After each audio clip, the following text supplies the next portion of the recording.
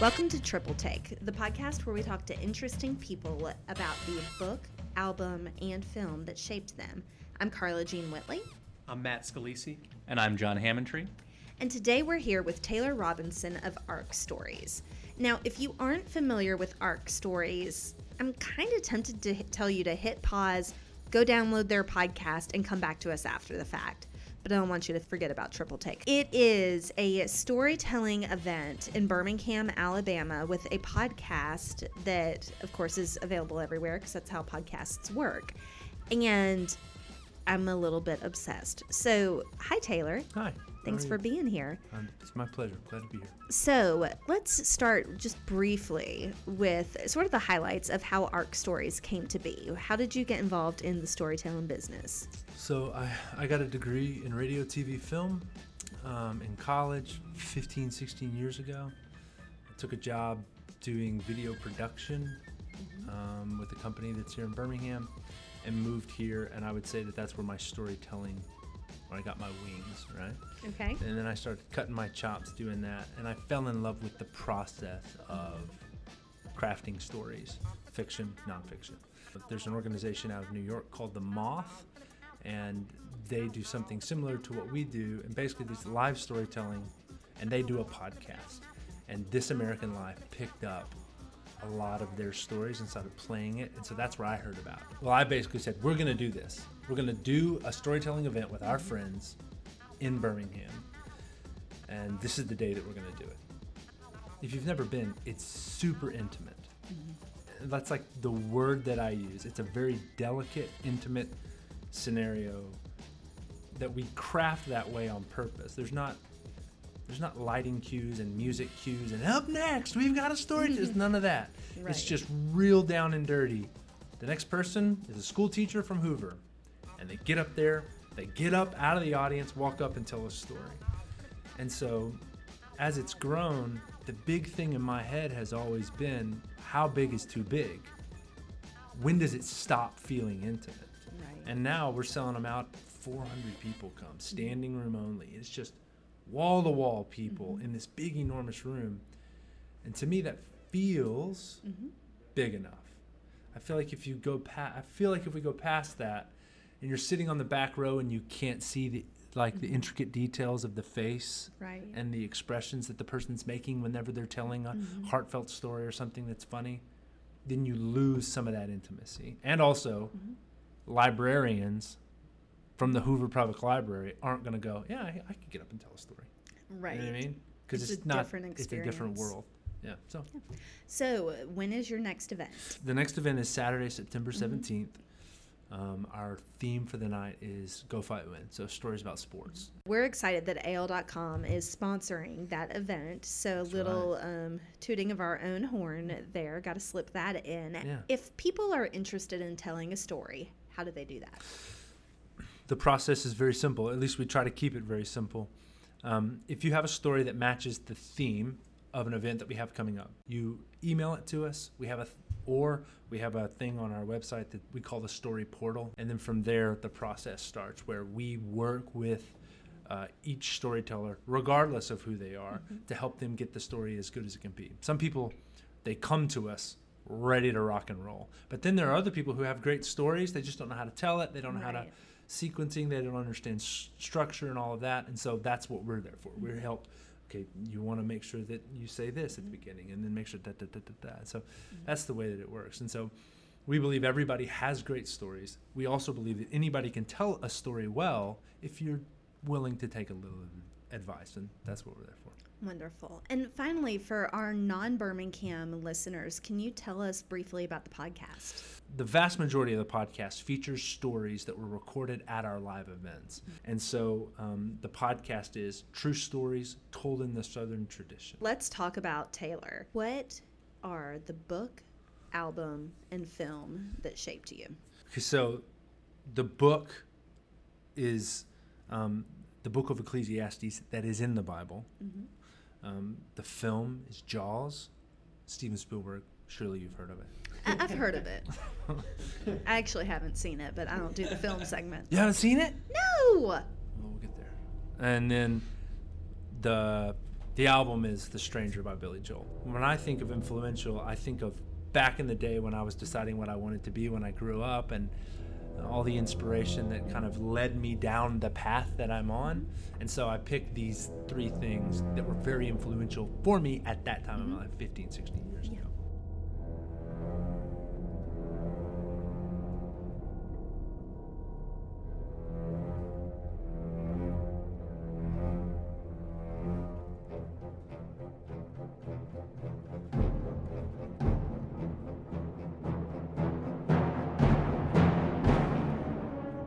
So Taylor, Jaws, to start our conversation about this, tell me about your first experience watching this movie.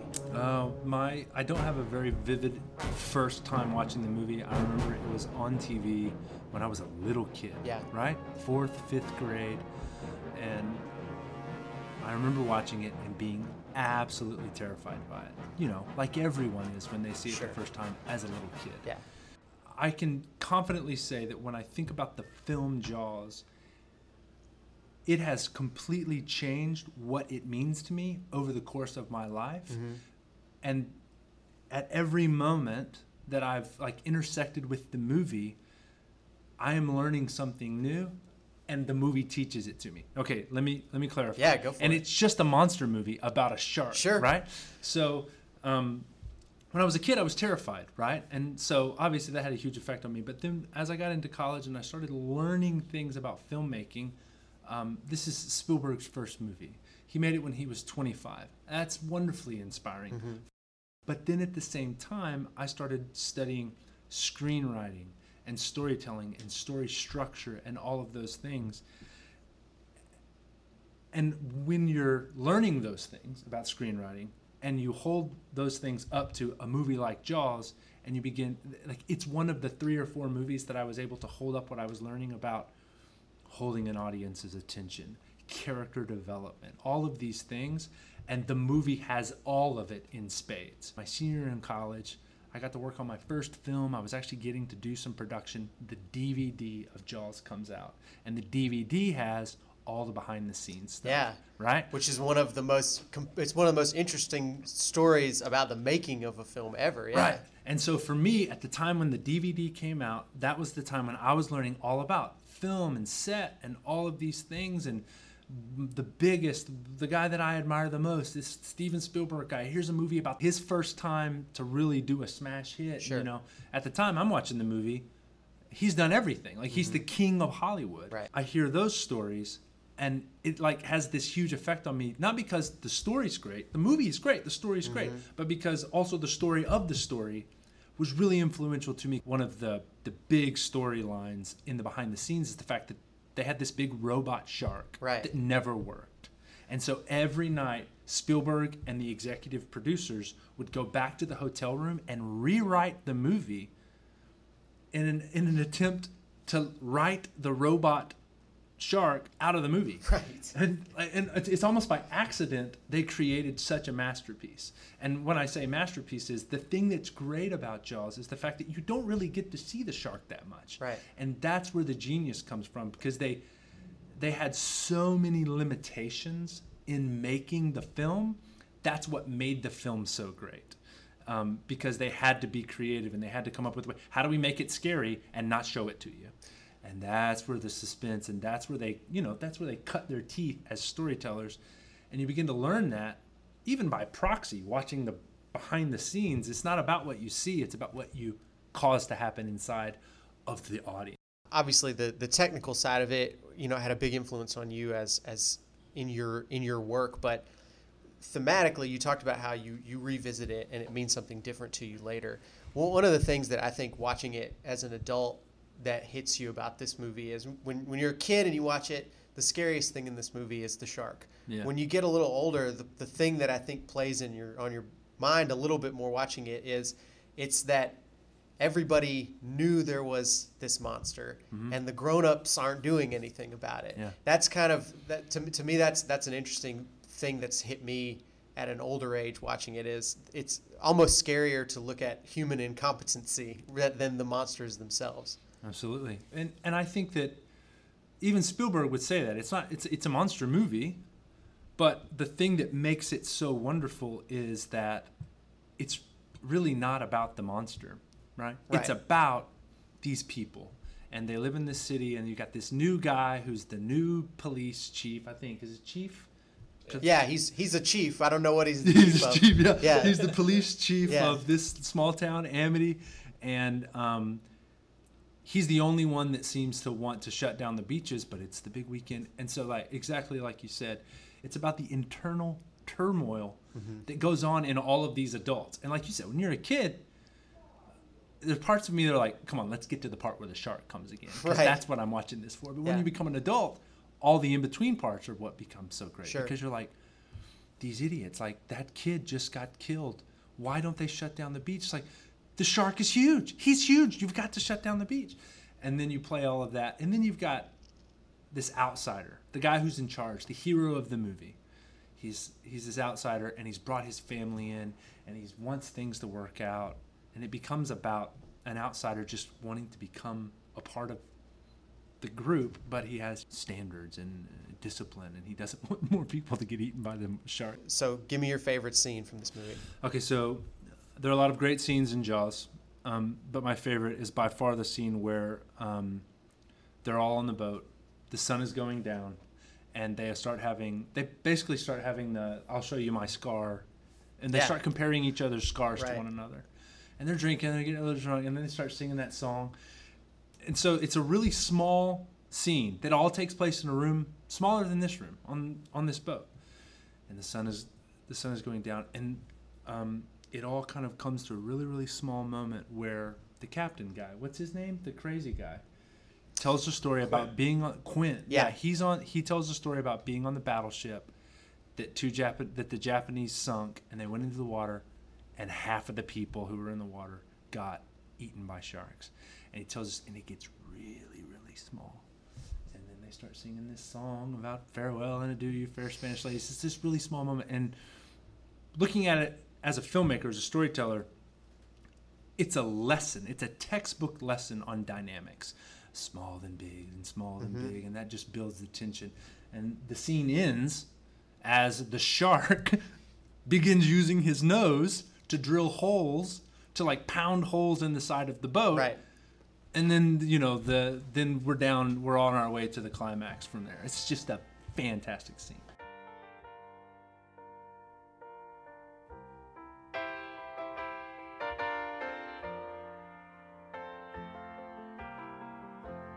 The album that most shaped you, The Stranger, came out, I believe, the year before you were born. So can you tell me how you became a Billy Joel fan? Yeah. So all of the choices that I picked, they're absolutely autobiographical. This one, no different. So I would say that my freshman year in college, my sophomore year in college, was the year that I fell in love with music. And the year before that was the year that I got a hold of this Billy Joel album. Sure. And I grew up listening to Billy Joel. My dad was a huge music head. He loved music. He stayed up late. I remember as a little kid watching my dad stay up really late watching MTV when MTV had first come on. And I had always known these Billy Joel songs, kind of off in the distance. And even when I was a kid, Billy Joel had hits like "We Didn't Start the Fire" and what's that, "River of Dreams," go walking in that one. But all of this Stranger album, it all happened way before. It was before I was born. So I got a car. I was dating a girl who lived 2.5 hours away, and my mother bought for me Billy Joel's Greatest Hits, and that I listened to it a little bit, and just doing a little bit of research that led me to the Stranger album, and I bought that Stranger album. And so every single weekend I was driving back and forth from where I was going to school to my hometown to see my girlfriend, who's now my wife, so it's not all in vain. Well done. Back and forth 2.5 hours, and I would just murder that album, just listening to it top to bottom, and I loved it. So much so that my freshman year in college, I talked to my parents about becoming a music major. And I'm embarrassed. It's funny. I'm embarrassed by it. It could be worse. You could have become like a Billy Joel like groupie or something. Yeah, that's right. I wanted to be a music major because what I loved about the album is obviously the music and the songs and just the story that it tells, but also the story of this Billy Joel guy. Like he's just, you know, from New York, didn't have anything. His parents were poor, and he taught himself music, and he learned. And so I like those behind the scenes stories. Yeah, you can tell from this, and so I just loved it. You know, it's funny because like in terms of commercial popularity, Billy Joel just like stands out way ahead. Yeah. But I think in terms of critical appreciation, people just kind of overlook him now. Like, you know, people talk about Springsteen and U2 and these other bands that kind of captured that sound. But there's so much storytelling in this album. Like I remember when Billy Joel toured with Elton John a few years ago, and Elton John was kind of the big draw for people. But I was, you know, revisiting this album in preparation for this conversation, and like you said, you have the broader story of the album, and then each individual song has these self-contained stories, and then Scenes from an Italian Restaurant has stories within stories. Yeah. And it's just this like complex layer. I mean, it's his masterpiece, and I think in some ways, because he's had so many major hits, he kind of gets overlooked. Is there a certain song where the story just kind of reached out and grabbed you from the get-go? At that time, whenever I was falling in love with the album, it was the Scenes from Italian Restaurant. And the reason is because of all the little stories. And so at the time, when this story was really important to me, I was 19, 20 years old. And I still have big dreams for my life, and I want to do great things, and I want to change the world and all of that, like we all do. But at the time, that's all I ever really thought about. I didn't know what I wanted to be when I grew up. And the song kind of tells the story of these high school sweethearts who get together, and they kind of, and things kind of don't work out, and then you see what I'm saying? Yeah. And so I remember kind of grabbing hold of that song and being inspired by, I guess, the negative that was in the story, and being inspired to like, I gotta do something great, and I want my relationships to be important, and I want my marriage to last, all of these things. And so whenever I hear that song, it doesn't matter where I am. When I hear that song, I think about driving back and forth, and becoming like resolute about like, if I'm gonna marry, because I was thinking about marrying this girl. Is your wife a Billy Joel fan? Oh yeah. Oh yeah, she's a big Billy Joel fan. Maybe just by proxy, but we both love it. I mean, if it comes on, we listen to it. And just this past year, she bought me the LP, one of the, I think it's not original, it's a second pressing of The Stranger, just because I just awesome. Got into collecting records, and so she's trying to get me all the records that I love. But this is definitely not a Texas album. It's in no way. I mean, it's a New York album. Absolutely. But I think, like, for so many of us, it's these New York artists, whether it's, you know, Jay-Z or Billy Joel, or, you know, for some people now, Taylor Swift, talking about her moving to New York. What, you know, as somebody growing up in the South in the 80s, how could you relate to such a decidedly New York album? That's a great question. You know, I think at that time, and I keep going back to where I was at that time, but I think it's important to think about why I fell in love with the album. I had just been able to do some traveling. My senior year in high school, we traveled around the country, and I actually got to go to New York, and I think we sang the national anthem at a Mets game. I think. I don't really remember, but we were in New York, and like I considered myself, and now it's silly, but I considered myself a well-traveled person, and I love other cultures and going to see other places. And so the Billy Joel album, and Billy Joel as a character, period, such a strong New York flavor that I, at the time, thought that I know what that's like, and I know what New York people are like, and so I can love this album. Unlike other people in Texas can love it, you know, because that's what you do when you're 19. You find reasons that you're different than everyone else. I did the same thing. That's probably why I became a Springsteen fan. See, there you have it. I was listening to the New York sound. I'm like, yes, I get it. I get it. And all of my friends who like, who do they like? Brooks and Dunn? They don't get it. I don't think I started listening to country music at all until I was living in San Francisco. And then I was like, well, I have to. It's part of my Southern roots. That's right. I love it. So then it becomes something different. I love it.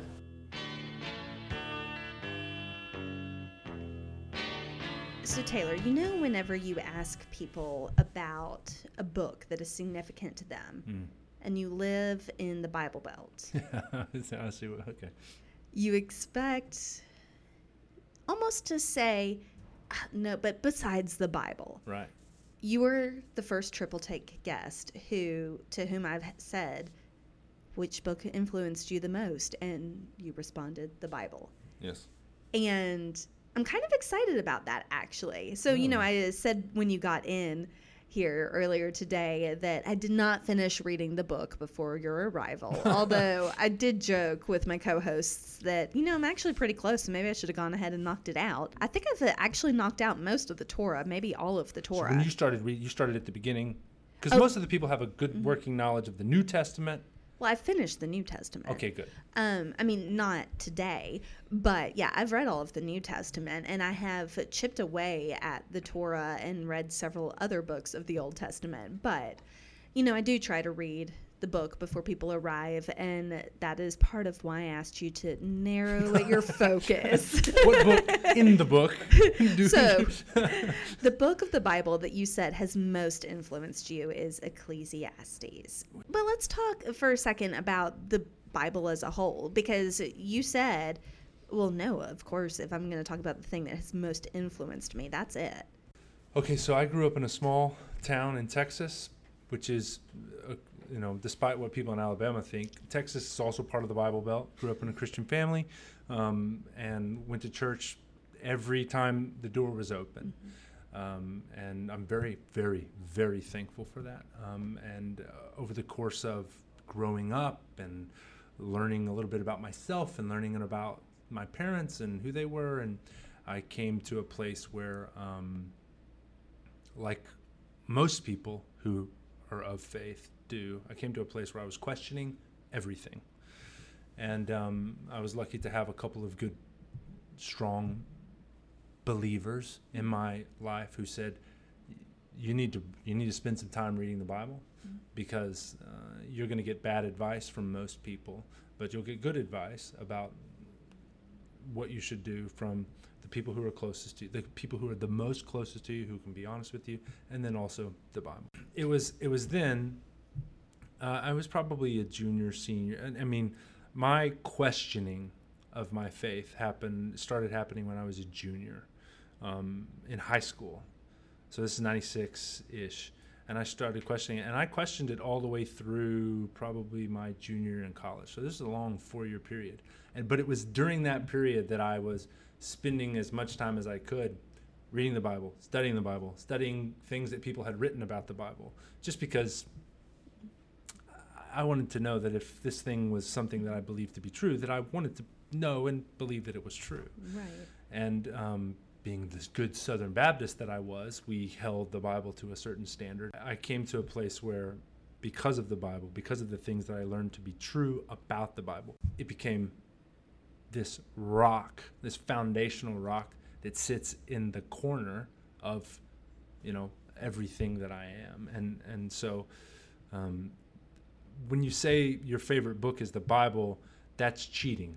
I believe right. It's cheating, and I think that you would probably say that's true, because the Bible isn't just like a book. It's not like a Cormac McCarthy book or a Johnny Cash autobiography. Which is good, by the way. Which is fantastic. It's wonderful.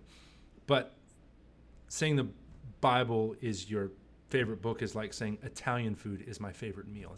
The reason that it's influential, and the reason that I hold it very dear in my heart, is because I believe that all things, any question that you have about anything, the answer can be found somewhere within the pages of the Bible.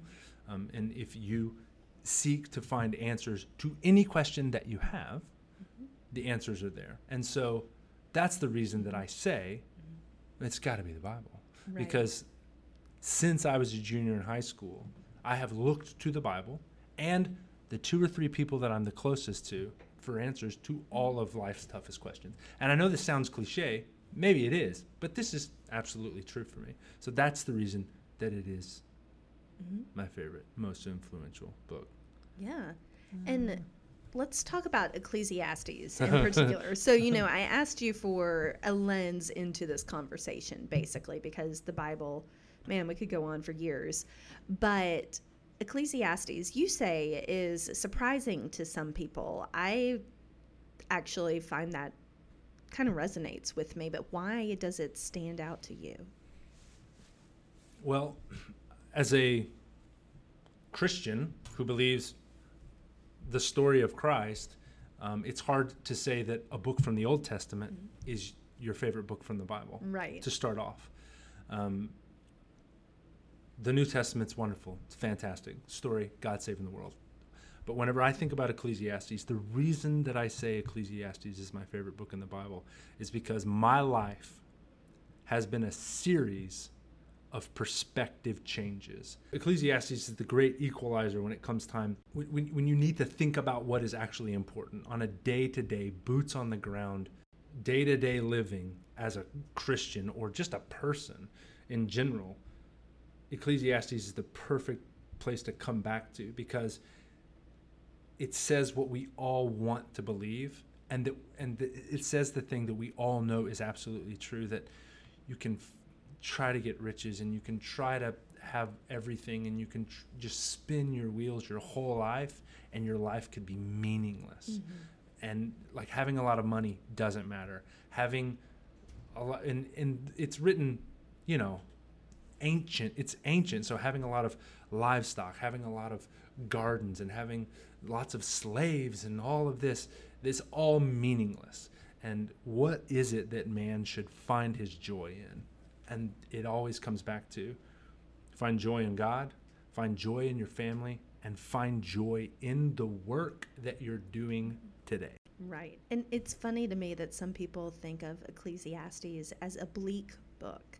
And it's funny to me that people hold that perspective for exactly the reasons that you're describing. I think it's freedom. It is. The book is absolutely freedom. And whenever I hear people say that the book of Ecclesiastes is depressing, I in ways feel sorry for that person because you're not reading it. You think it's depressing because you think the things it's saying are stupid, are important.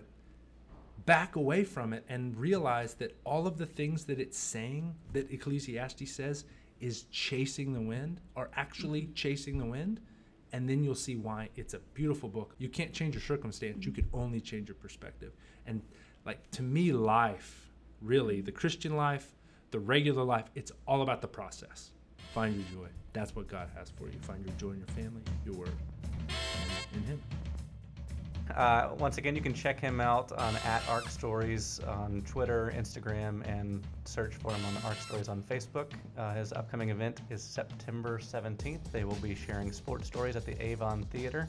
I'm John Hammontree. You can find me on Twitter at John Hammontree. I'm Carla Jean Whitley, and you can find me on social media at InkStainedLife. I'm Matt Scalisi. You can find me on Twitter and Instagram and probably several others at Matt Scalisi.